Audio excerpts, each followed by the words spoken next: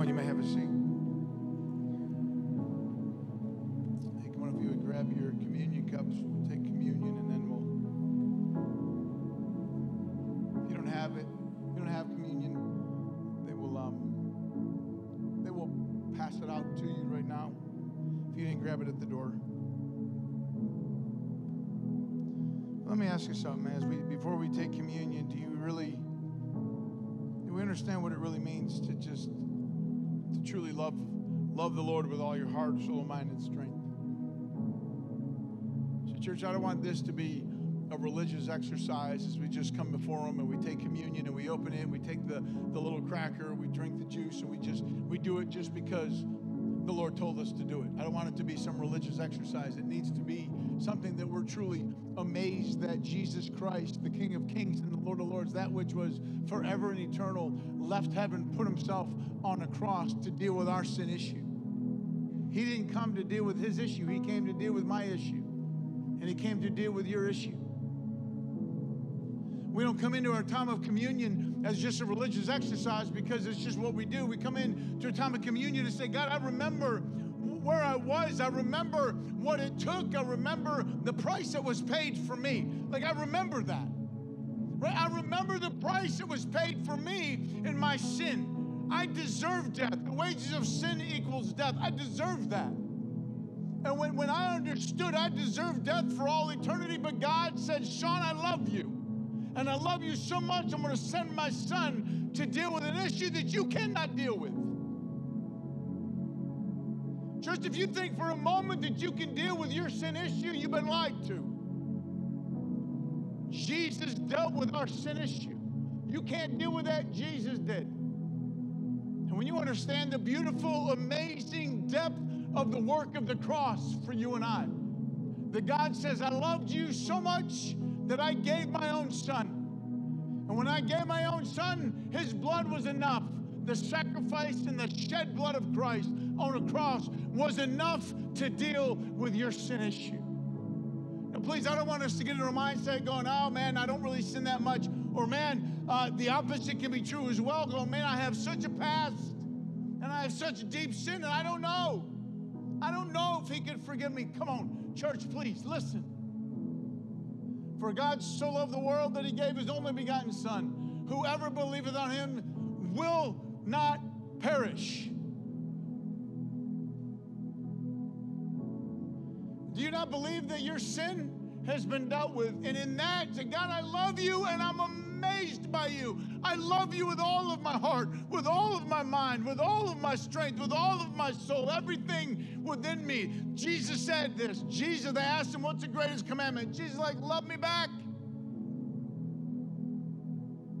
Church, we don't come to communion because we have to. We don't come to communion because it's a religious exercise. We come to communion because I know my sin has been forgiven. I know the sacrifice, that which Jesus had to make for me. Jesus Christ, who is the eternal Son of God, left heaven, put on flesh through the Virgin Mary, lived this perfect, innocent life without sin for a purpose to get to the cross.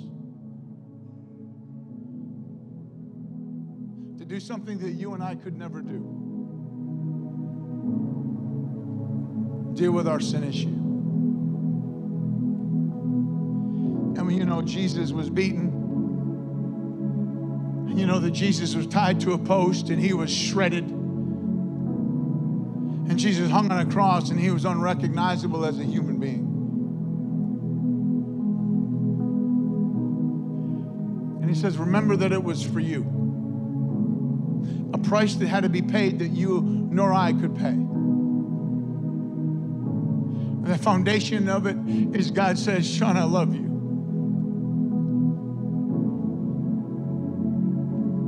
What is getting in the way of that this morning for you? Do you understand the love of the Father? Do you understand the depth of His love for you? The picture of that is Jesus Christ, His only begotten Son, hanging so brutally and so shredded that you can't recognize Him as a man, hanging on a cross as payment for you for sin. What is our response to that? Do we just stop and be all in wonder wonder and amazement. God, you love me that much. That's my worth. That's what you think of me. So you would put your son to die on a tree in such a horrifying death that his blood was shed as a sacrifice for my sin. Watch this. So that I could be forgiven.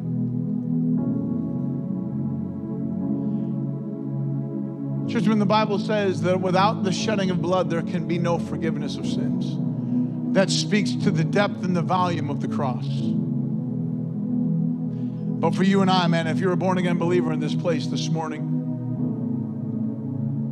and you understand what it means to be forgiven, you understand the depth of pardon, you understand what it means to be redeemed, what it means to be bought back, that price that had to be paid. When something's bought back or paid for, there is a price that has to be paid in order for that to be purchased. And you and I were purchased by the valuable, precious blood of Christ. That's how valuable you are. That's your worth. So this morning, I don't want anyone in this place or anyone online or listening to shortchange the value of the precious blood. To know my past, please hear this. My past has been forgiven. The word forgiven, it means to be pardoned, or it means released. The Bible says that he remembers our sin no more. That doesn't mean that he forgets them, because we have a God who knows all things. That means that he chooses not to bring them to remembrance. Isn't that amazing? That the blood of Christ was shed on the cross so that you and I could be free and forgiven, and that God's not going to bring up our sin again. It says he buries them in the depths of the sea. God doesn't have that supernatural fishing pole that brings up our sin. Church, what is it when you know? Come on, when you know, when you get it. No, I am free. No, I am forgiven. No, my past has been cleansed. I think there needs to be a release of that today, communion. It is by the precious blood of Jesus. Don't take communion because of religious. Take communion because of relationship, because you know God loved me personally. He loves me. This means everything to me. This became very personal to me. Years ago, it became very personal to me that Jesus, I get it. I am forgiven. My past is cleansed. My future is cleansed. There is a day that I get to stand before the throne and be declared innocent because of the beautiful work of the cross. And man, there's these moments that we just continuously fall in love with him off of a relationship of what the cross deeply means, that I am free, that I am forgiven by the precious, powerful sacrifice and the shed blood of Christ on the cross. It says this in 1 Peter chapter 1, it says this: knowing that you were not redeemed with perishable things like silver and gold. Isn't that amazing that there was a price that had to be paid? Church, there was a price that had to be paid for sin. And it wasn't silver, it wasn't gold. It wasn't all the silver in the world. It wasn't all the gold in the world. When you start thinking silver and gold, man, that can just be like, that's a lot. Not enough. Not enough. All that will fade away.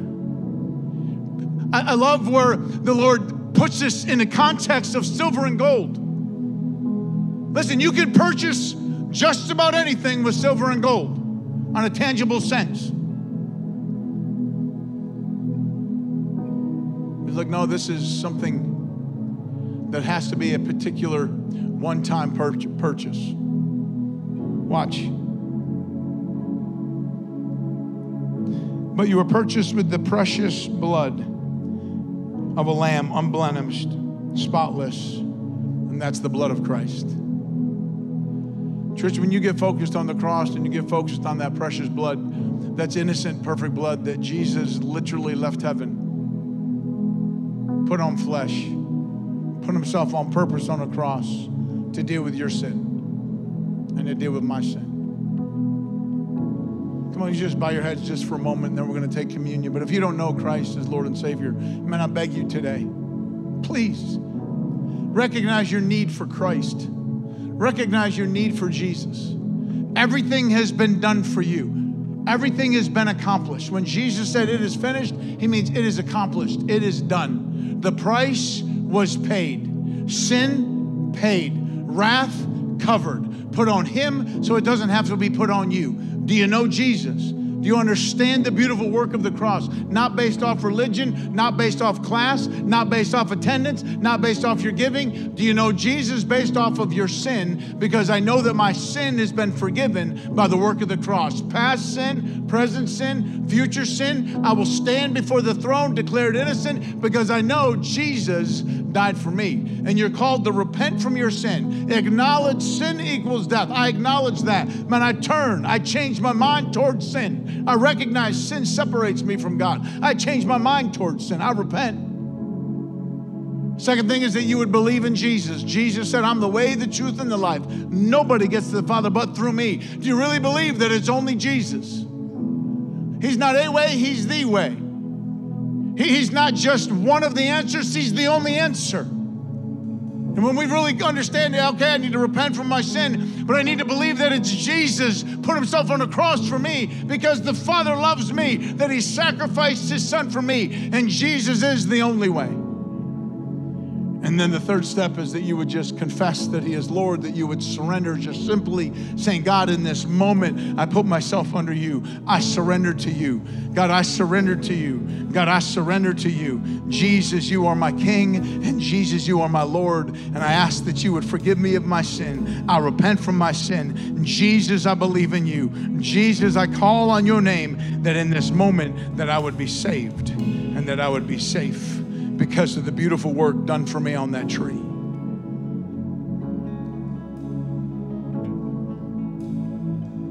Man, if you're in this place with your head bowed and you know that you're born again, but you know that you wandered, man, you know that I've lost that love, man. I've lost that step. I've lost that intimacy.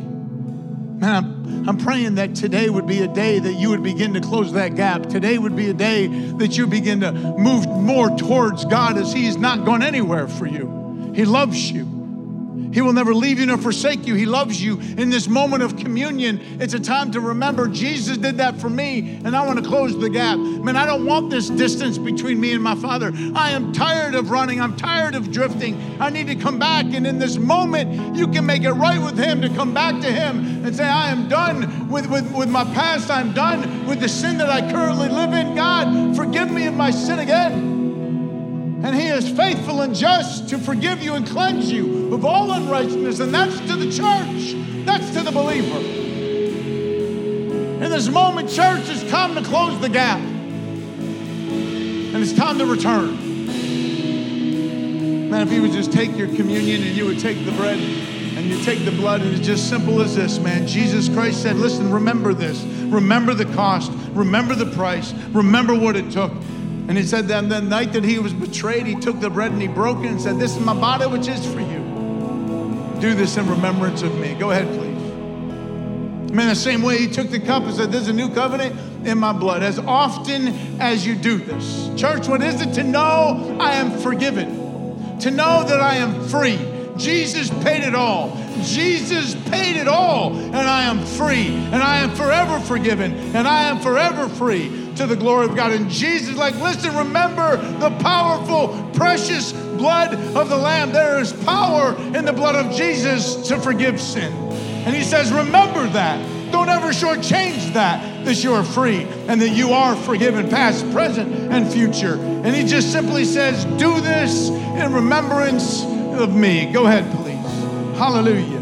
Jesus, we love you. We're amazed by you. We thank you for the cross. And I pray that we would, with all of our heart, just simply be amazed by you and love you back. That this would be so personal to us that, God, it would move in us and change us in Jesus' name. Church, would you please just stand to your feet as we just close out this time of worship and this time of communion with truly just crying out about the precious blood of the Lamb. Come on.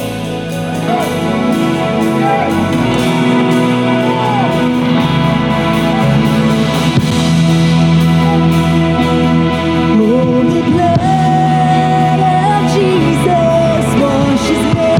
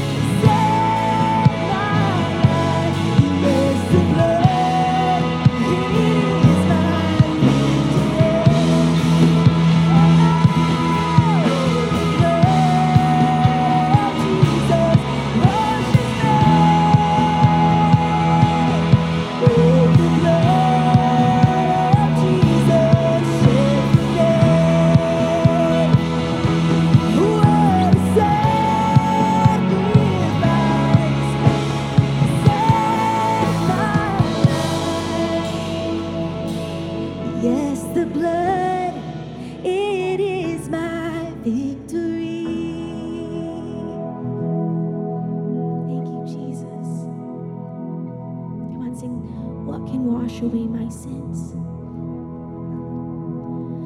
What can wash away my sins?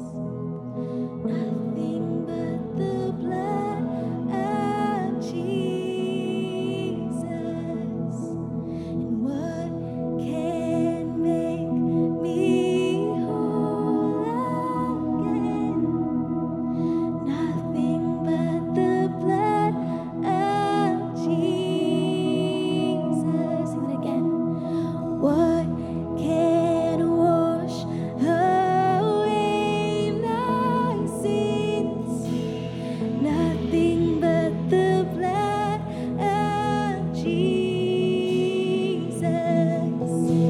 And what can make me whole again?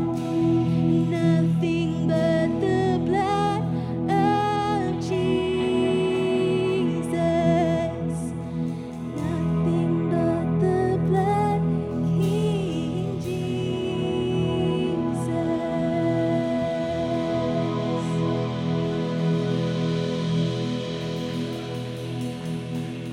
Thank you, Jesus. Thank you for your precious blood that washes us white as snow. God, because of the love you poured out on the cross, we have salvation, and we are redeemed, and we are made new. Jesus, you are beautiful. We thank you for our time in your presence. God, I pray we never take it for granted. In your name I pray. Amen. Come on, you may have a seat. Come on, praise the Lord. Come on, my encouragement is this, man. Don't let the enemy play with your head. If you understand the power of the blood of the Lamb, don't let the enemy play with your head. Don't get yourself into your past sin. Don't get yourself into your past that you know that, wait a minute, no, I am free and I am forgiven. And you can just simply say the blood was enough. Church, what happens when you get that? What happens when you can deeply say, no, the blood was enough. I am forgiven and I am free. And there is no condemnation for those who are in Christ. I'm not going to allow guilt to take over. I'm not going to let shame take over. No, I am forgiven and I am free. And I will not, watch this now, I will not shortchange the power of the blood of Christ that was shed for me. And when he says I am forgiven, that means I am forgiven. When he says I am free, that means I am free. If I've been bought for and paid for and I have been bought back, that means I belong. If I am adopted as a son or a daughter, that means I am his. Church, what happens when you begin to fight back with the truth of God's word, with the enemy in your head, when he wants to bring up the past, and he wants to bring up and make you feel less than because of something you did years ago. But no, we fight back and say, no, the blood was enough, and I am free, and I am forgiven. Can somebody say amen, please? Amen. Here we go. Come on. Man, we are in James 5. We're going to go to Matthew 6. James 5, Matthew 6. Man, we have been going through the book of James. We're excited about it. And we are closing this baby out probably today. I say probably. Depends how far we get. So wanted to close it out last week, but we are extending. We're on extended version, man. This is the added extra, and it's beautiful. So we are pumped that you are with us. Can we say hello to our WDCX listeners? First time they are with us at the 11 o'clock. BC, can we welcome them, please? Amen. Here we go. Let's go. Come on, we are excited about joining arms with WDCX and getting the message and the worship of what God is doing through Believers Chapel, through the worship word out to the greater Toronto area and beyond. Man, that is Buffalo and beyond. And being on the show this past week was great. And they were like, hey, let's just check this out. Like, if you are listening to us, let's show Sean exactly how far this baby goes. And man, there's Toronto, which is huge. And then it was up, beyond, and around. And it just, this radio goes so far. And church, this is on us as a church. And we are excited to see what God is doing in and through Believers Chapel, in and through our partnership with WDCX now, 2-year contract. We're juiced about that. We're excited, man. I'm excited to be able to see what God is going to do, that many will come to know him in a real way. Many will repent and turn, and we're going to see the power of God by his Spirit move in such a powerful way through this radio station that we are now with them. I'm just juiced about that, man. I'm excited for it. And I'm pumped to be with our partners at WCX and do some great things there. Come on, James 5. Let's just ask God to move. God, thank you for our time of communion. Thank you for your word. God, I ask that your word would just speak to us today. Continue to speak to us today from your word. That God, we would be in such great relationship with you. And God, we would cry out to you knowing that you hear us. So God, feed us today. Father, we are hungry for your word. God, that you would feed us today and that we would hear it and respond to it in Jesus' name. Come on, amen? BC, you hungry? Yes, all right. They're ready for the word. Here we go. Come on, James 5, one verse, and then we're going to get into Matthew chapter 6, please. James 5, I want you to see this, verse 16. Therefore, confess your sins to one another and pray for one another that you may be healed. The effective prayer of the righteous man will accomplish much. The effective prayer of the righteous man can accomplish much. The effective prayer of the righteous man can accomplish much. And my question is this. You've heard me say it. When you're studying Scripture, ask questions. When you're studying Scripture, ask questions. So if the effective prayer of the righteous man can accomplish much, my question even to myself and my question to you is, are your prayers accomplishing much? Like when we close James and it's talking about a powerful prayer life, do your prayers accomplish much? Do you walk in righteousness? That means being right with God, according to what God says is right? Right? Being right with God according to what God says is right. Not the world, not the politics. What does God say? Follow that. Right according to what God says is right. That's righteousness, right? And it says it will accomplish much. So the question is your prayer life accomplishing much? Is your prayer life accomplishing anything? What is your prayer life? Do we pray? And church, I am hoping that even through this, last week, this week, that there is the spark within you and I. There is this fire that begins to get in our spirit of what it is to pray, knowing that God the Father, who is the creator of heaven and earth, who creates all things, the very air that we breathe, he allows us to breathe, that how great and almighty God is, he actually is interested in what you have to say. Church, what happens when that sinks in? What happens when you're like, okay, we are called to pray. And listen, please hear me. I don't want us to have a prayer life based off of religious practice, based off of because I have to. Right? We go into the whole, God bless my Captain Crunch, have a great day. And then we move on, right? Because we have to pray for the Captain Crunch because there's just a little bit of sugar in it. So God can remove the sugar and we're fine with that, right? But you understand, like, what happens when your prayer life becomes zealous and it becomes passionate and becomes real and it becomes on purpose and it becomes intentional? What happens then compared to just this religious practice? Our Father who's in heaven, hallowed be your name. Your kingdom come, your will be done on earth as it is in heaven. We just go through the Lord's Prayer as a religious practice. We don't even know what we're actually saying. Right, when they asked Jesus, hey, how do you pray? They recognized Jesus went off by himself to secluded places and he prayed and then he prayed and then he prayed and he'd be by himself and he'd pray and they're like, hey, teach us to do that.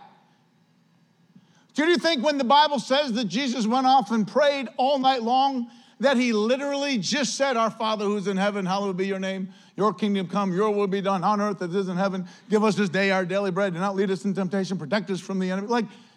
And then he was done. Church, there is a beautiful, beautiful pattern and a beautiful purpose in Matthew 6 where Jesus says, pray this way. Turn with me, please, to Matthew 6. And I'm hoping that there is truly a spark in our time before the Lord and our spark in our prayer life and just understanding what is it to truly pray? What is it to truly cry out to the Lord, knowing that he hears us? We covered it in Psalm 116 last week, that what is it that I love you, Lord, because you hear me. Church, what is it when you know, man, my relationship with him? Again, one of the biggest pieces of a relationship is God loves me and I'm called to love him back, not based off of religious practice, not based off of my church attendance. Because he loves me, I love him back. That's relationship. Because I'm born again. Because I'm a child of God. When you get that, church, there should be a shift in us, that we get past the religious practice and we get into our beautiful spiritual disciplines. And one of those is what it is to truly pray and to pray with power. and to pray with passion and to pray with a zeal, knowing that God Almighty, He literally hears me when I pray. And what is it to go through the Lord's Prayer? As Jesus said, hey, listen, pray like this. But He's not just saying like pray it verbatim, understand the depth of the different parts of this prayer.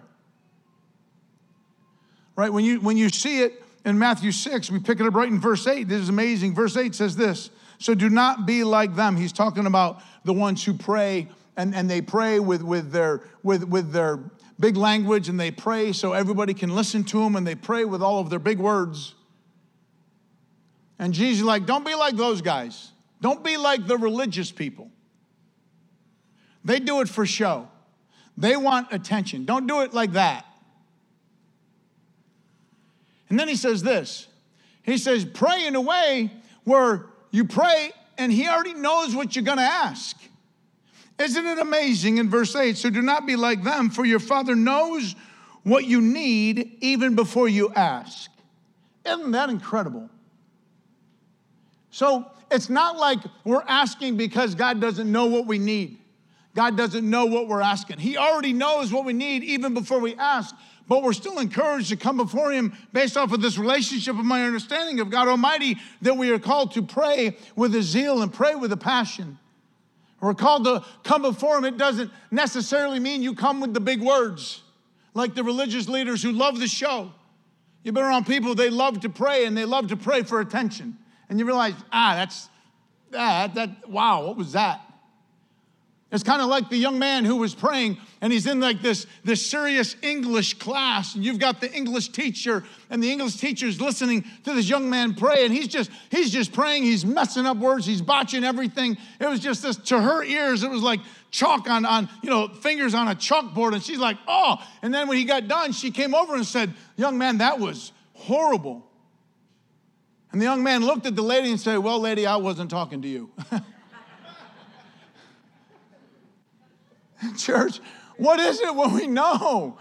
We're crying out to the Father above that hears and listens to us. And Jesus said, pray like this, and it's just simple.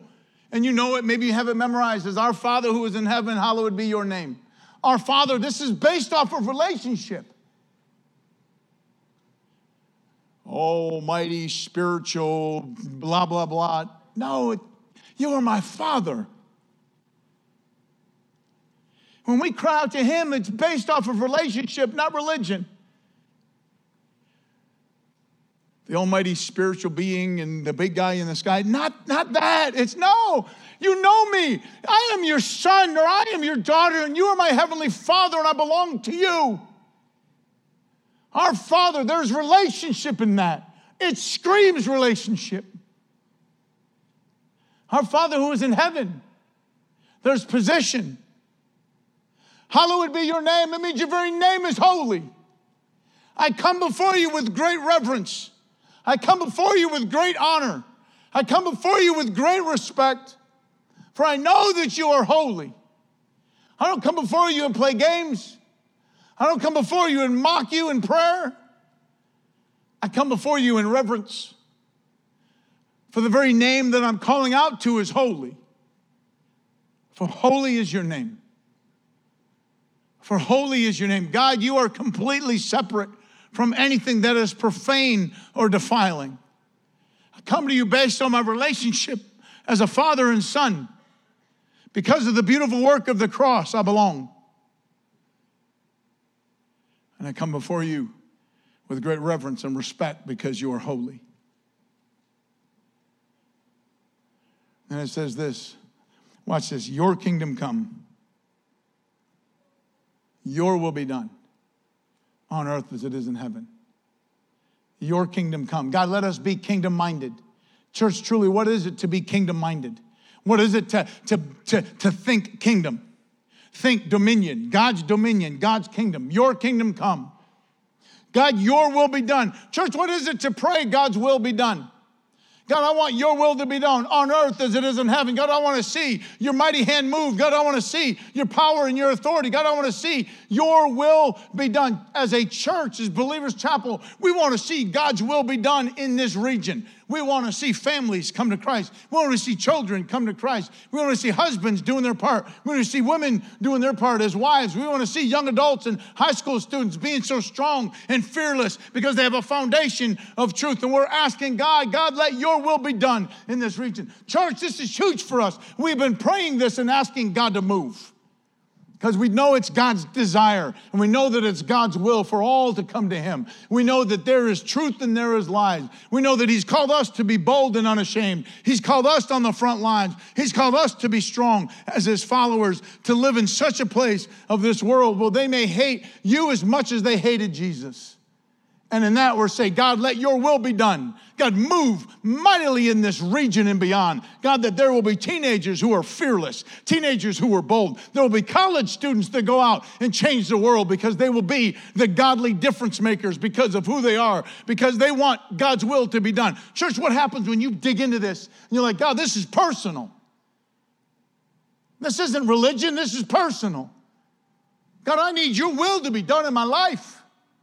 God, I need your will to be done in this region. God, I want your will to be done in this school. God, I want your will to be done in this college.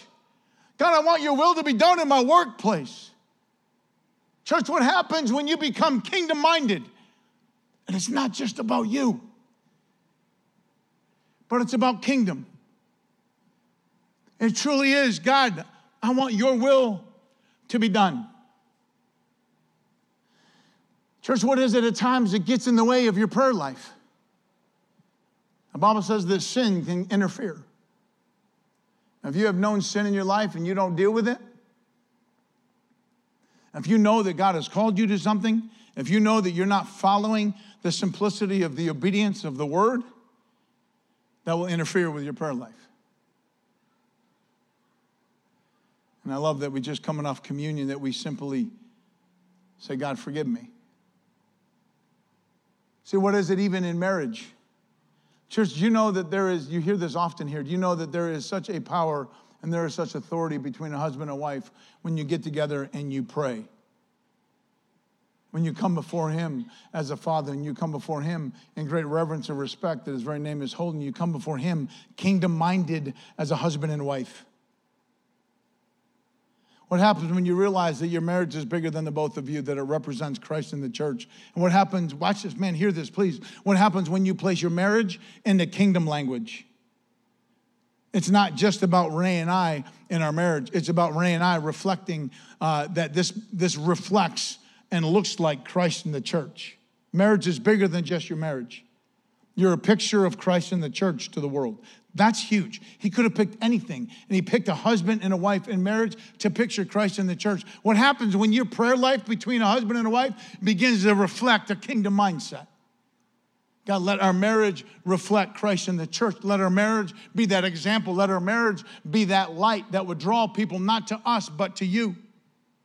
God, let our marriage, not that it's perfect or we walk on water, but God, let our marriage be that one that we understand our marriage is about kingdom. Our marriage is about kingdom. It's about dominion. It's about authority. And God, let your will be done on earth as it is in heaven. Right here on earth, God, let us be kingdom-minded. Right here on earth, God, let our marriage, let our union as a husband and wife reflect that of Christ in the church. Do you realize that there is such a power and there is a true union where the Bible says two become one. 1 + 1 = 1. That's God's mathematical equation. That it's no longer about you, but it's about us and it's about the kingdom. And what happens when a husband and wife who are now automatically, supernaturally, spiritually unified and they begin to pray? What happens in that agreement? What happens in that unity? It is truly some of my favorite moments of getting to pray with Renee. And it's not, by no means is it 7 days a week by any means. But several times a week, we will have our time of devotion. And then after our time of devotion, we will get on our face and we will pray. We'll lay hands on each other and we'll just move in the Spirit of God to pray. and you pray for your kids, and you pray for your grandkids, and you pray for your region, and you pray for your marriage, and you begin to cry out to God for one another with the struggles of life, and you begin to ask God to move in finances, you begin to ask God to move in your pains and your hurts, but you do it together, unified as a husband and wife who are already one supernaturally. Church, there's a power in that. There is an authority in that. And I don't know if we tap into that enough. I honestly don't know, like, just simply like if you are married, husband and wife, do you understand the power that you have to fight the enemy, the power that you have to proclaim the name of Christ, the power that you have as a husband and wife, and the reality of what it means to pray and to keep praying and to keep praying together. And there's a power in that, and there's a union in that. And you guys are fighting the enemy when they come against your kids. You're fighting the enemy when they come against your grandkids. You're fighting the enemy when it comes against your finances. You're fighting the enemy when it comes against your very purpose. And you're fighting together under the power of the Holy Spirit through prayer. Do we do that? See, when is the last time that you truly, as a husband and wife, had a significant time of prayer? And again, for us, it's certainly not 7 days a week, but we try to truly hit it several times a week that we really are on our face together. I mean, we're both on our face every day, separate, but what it means to be together in our time of prayer when we go to battle. But another way that your prayers are hindered, according to 1 Peter 3:7, is husbands, when you're not doing your part. Husbands, when you're not honoring your wives. This is how serious God is about a marriage between a man and a woman. A marriage is only between a male and a female, between a man and a woman. And God says, men, you got to do your part. Man, you need to honor your wives. And what does it truly mean to honor and value your wives as a fellow heir in the grace of God? What does it really mean to know, man, she is a daughter of God first. She belongs to him first, and eternally she belongs to him. And man, I need to honor that, and I need to value that, and I need to show her honor, and I need to show her value. And the Bible just simply says this: the men, when you're not honoring your wives, your prayers will be hindered. What? Seriously? Yeah, God's kind of serious about his plan for marriage, that the husband do his part and the wife do her part, and the man honor his wife. God's serious about that. That says, listen, dude, listen, I can't even hear you. Your prayers are hindered because you don't respect your wife. You're not honoring your wife. Church, God's serious about this. So what is it in our time of prayer that we're like, okay, are my prayers affecting and are my prayers accomplishing much? And like, am I significant in my time of prayer? Not because I have to, not because I just rip out our Father who's in heaven. Like, that's probably the most famous prayer, right? It's probably the most famous prayer. And sometimes when something just becomes repeat, it can become very religious. And we lose, please hear me, man, we lose the intimacy in this. Church, I don't want you to lose the intimacy. I don't want space between you and the Father. I don't want space between you and Jesus. Man, we are filled with his Spirit, and we walk in the power of the Holy Spirit. And man, what happens to that passion? What happens to that zeal? What happens to that effectiveness? What happens to accomplishing much because we're crying out to the Father? Like, when it just becomes religious practice, our Father who's in heaven, hallowed be your name. Come on, kids, say it with me. Come on, kid, you're encouraging your family. Okay, you're heaven and earth, and you're just going through it. You're just like, it's just religious practice, and we've done our things, and we move on. No, Jesus is like, no, pray this way.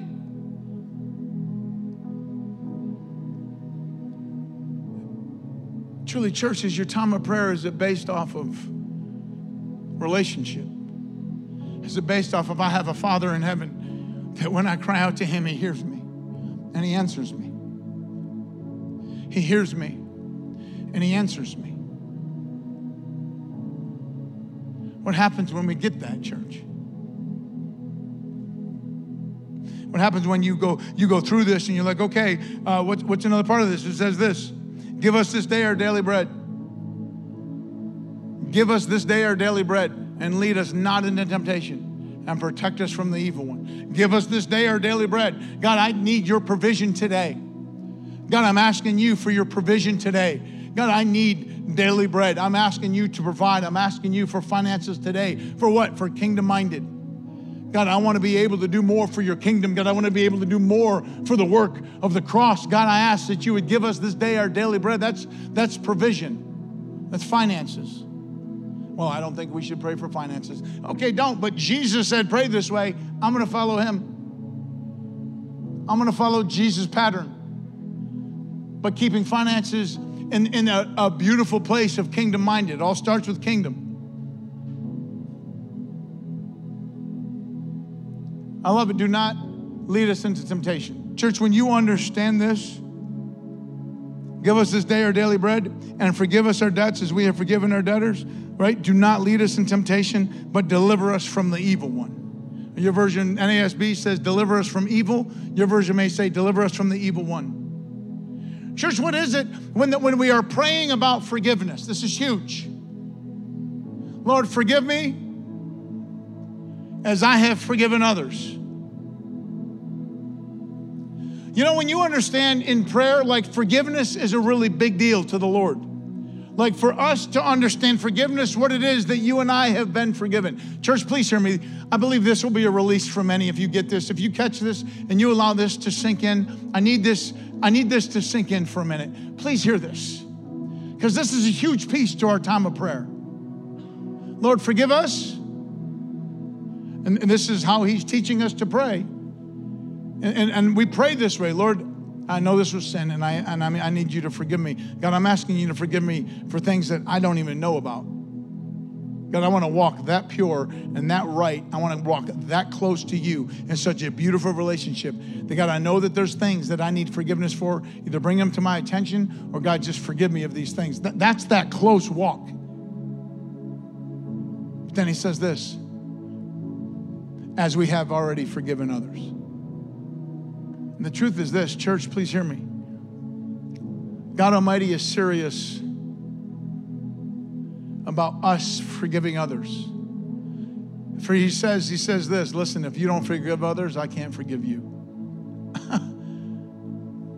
You mean I have to forgive from past years ago?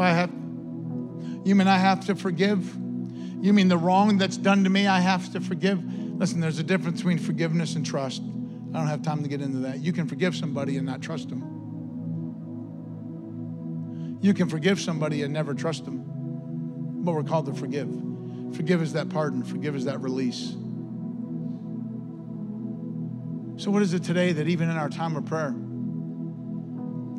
that can truly accomplish much? We are called to be people who are quick to forgive, to keep short accounts. And when you properly forgive, you're going to go bring it up again. What happens when that happens, when that truly happens? Because the Father's serious about forgiveness. He's, listen, if you don't forgive, when you know what it is, that you and I know what it is to be forgiven because of the cross, and when you know that, and you hold bitterness, and you hold anger, and you don't forgive, but you know forgiveness, God the Father says, you know that, I have forgiven you, and you know the power of forgiveness, but yet you won't forgive. It's an amazing depth where God says, I can't forgive you. But when Jesus says, hey, pray this way. Father, forgive me, as I have forgiven those who've trespassed against me. That's amazing. Maybe even this moment you're like, man, I need to show forgiveness to so-and-so. I need to be able to forgive my husband. I need to be able to forgive my wife. I need to be able to forgive my friend. I need to be able to forgive. Fill in the blank. See, church, what is it? What is it to come to Christ based off of that love relationship? What is it to go through this in our time of prayer? There's so many beautiful prayers in Scripture, and I won't get to where we were going to go today in this. But when you look at Matthew 6 and you understand this is just one example of an outline of how we are called to pray. Lord, don't lead me into temptation. Lord, protect me. Because we know the Bible is very clear. Jesus has gone through everything that we've gone through. He's been tempted in every way, and he's without sin. and He will show us how to walk through temptation without sin. And I love that we pray this. Lord, protect me from temptation. I am tempted in this area, whether it be your mouth, whether it be sexual immorality. I am tempted in this way, whether it be your finances. I am tempted in this way. Like, what is that tempts you, that you are like, God, I am praying that, God, that you lead me out of this temptation. Do we pray this way? But God, I need you to protect me from the evil one. Parents, I strongly encourage you, pray this over your children. Pray this over your sons and your daughters, no matter how old they are, no matter what season of life they're in. God, protect them from the evil one. God, protect them from evil. God, protect them from the enemy. God, no weapon formed against them will prosper. God, protect them from, Jesus said, do this, pray this way, not out of religion, not because you check the box on your way to work and you just pray and you rip it off real quick. No, it's like, oh, God, protect my son. God, protect my daughter, protect my grandson. God, I know that there's evil around. I know that the enemy hates them. I know that he's a murderer. I know that he's a liar. I know that he wants them to walk in deceit. God, protect my son. God, protect my daughter. God, protect my grandson. God, protect my wife from evil. God, protect me from the evil one. God, we pray in Jesus' name, in the power of the Holy Spirit, that he will run at the name of Jesus. And God, my son and my family will be protected. Church, what is it to pray this way? Because this is what Jesus says. There's not a check in a box in this. Do you see what I'm saying? There's not just this religious practice to rip through the most famous prayer of all time that so many people can quote, and all they do is just quote it, but it means nothing. Where is this for me and you?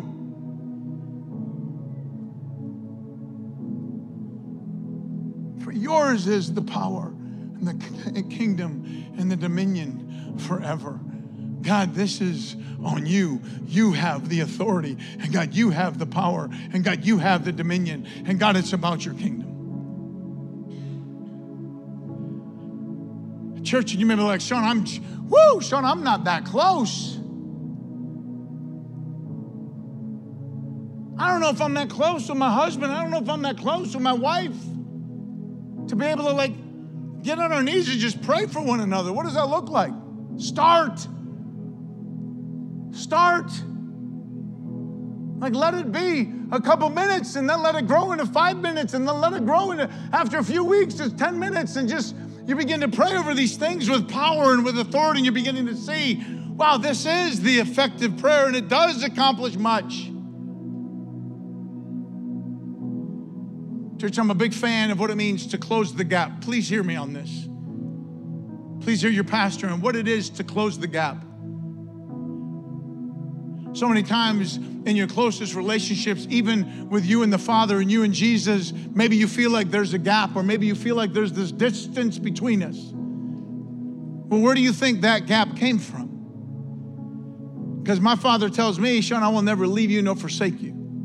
No, I am faithful. God Almighty is faithful. My Heavenly Father is faithful. So if there's a gap between me and Him, that's on me. And I need to close the gap. If there's a gap between you and your wife, who's the one that's strong enough to say, I need to close that gap. I'm not going to let this gap keep going between us. It's time for me to close the gap. If there's a gap between you and family, you can let that gap get more and more and more. Or you can be like, no, I'm going to be the one who's going to go towards them. I'm going to be the one who's going to show myself for them. And I'm going to be one that's going to close the gap. Church, what happens when that happens in prayer? There might be moments that you have to go have a conversation to close the gap, but what happens when it starts on your knees? Please hear me about relationships. What happens when you begin to close that gap on your knees first? What happens when you close that gap with Jesus and with the Father first, going, oh, I have been distant, I have drifted, I have gone away, and I need to come back, and that starts in our time of prayer. Come on, we got to cruise. Colossians chapter 4, please. We got a couple more verses. Come back tonight, and I'll try to finish this at Seek. It's going to be incredible. Seek is going to be an incredible night tonight at 6 o'clock. Come on, Colossians, please, chapter 4.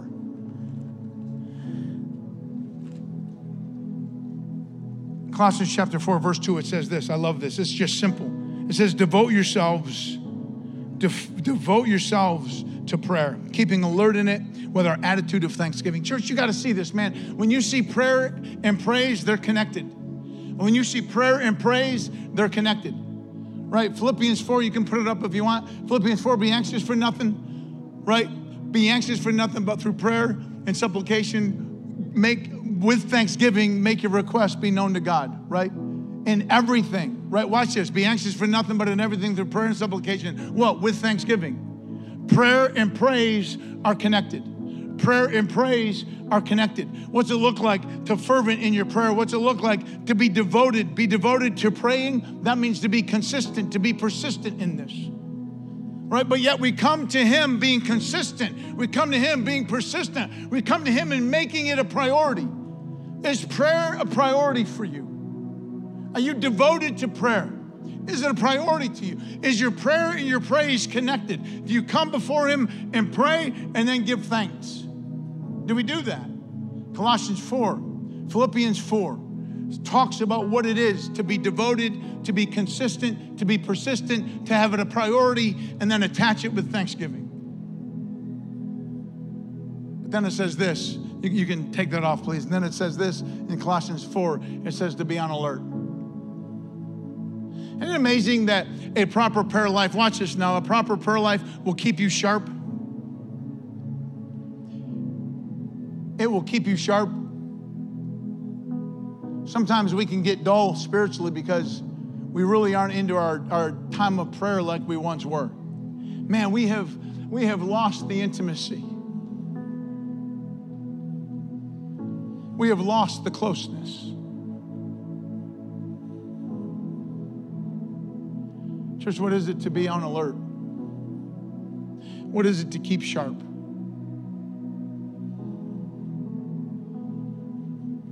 What is it to just simply take Colossians 4, verse 2 and says, devote yourself to prayer, keeping alert,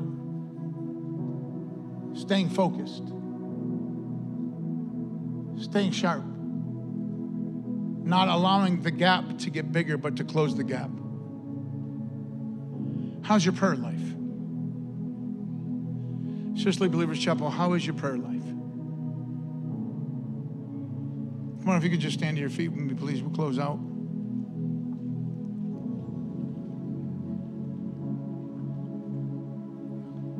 Man, the close to James 5 is about prayer.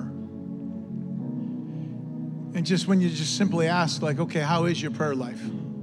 Are you praying? Are you praying based off of religion because I have to? Or I'm praying based off of relationship because I want to? Because I know he hears me. And there's a zeal and there's a passion in my prayer. And I know that it accomplishes much. It keeps me sharp. It keeps me on edge in a healthy way. It keeps me focused. It closes the gap in relationship. I'm not letting the gap get bigger. It closes the gap in relationship. Come on, where are you in this today? Truly, where are you in this today? And to start a prayer life is probably the simplest thing. Father, help me in this. Lord, help. I love you, Lord. I thank you for the cross. I thank you for salvation. Like, this is one of those, application to how to pray is just a relationship of expressing your love for him. Just simply love him back. Man, if you need prayer for any reason, church, we'd love to pray with you. And if there's anyone in the back, if you could just, once again, you're sitting in those amazing seats, if you could clear those seats for us as we get ready for Seek tonight. Come on. Katie is going to close out in a song. And if you need prayer for any reason, you can come up. If you need prayer tonight at Seek, 6 o'clock, it's going to be great. Father, we love you. I ask that this just sit in our spirits and grow and bear great fruit. We love you. In Jesus' name. Come on, if you need prayer for any reason, man, come on.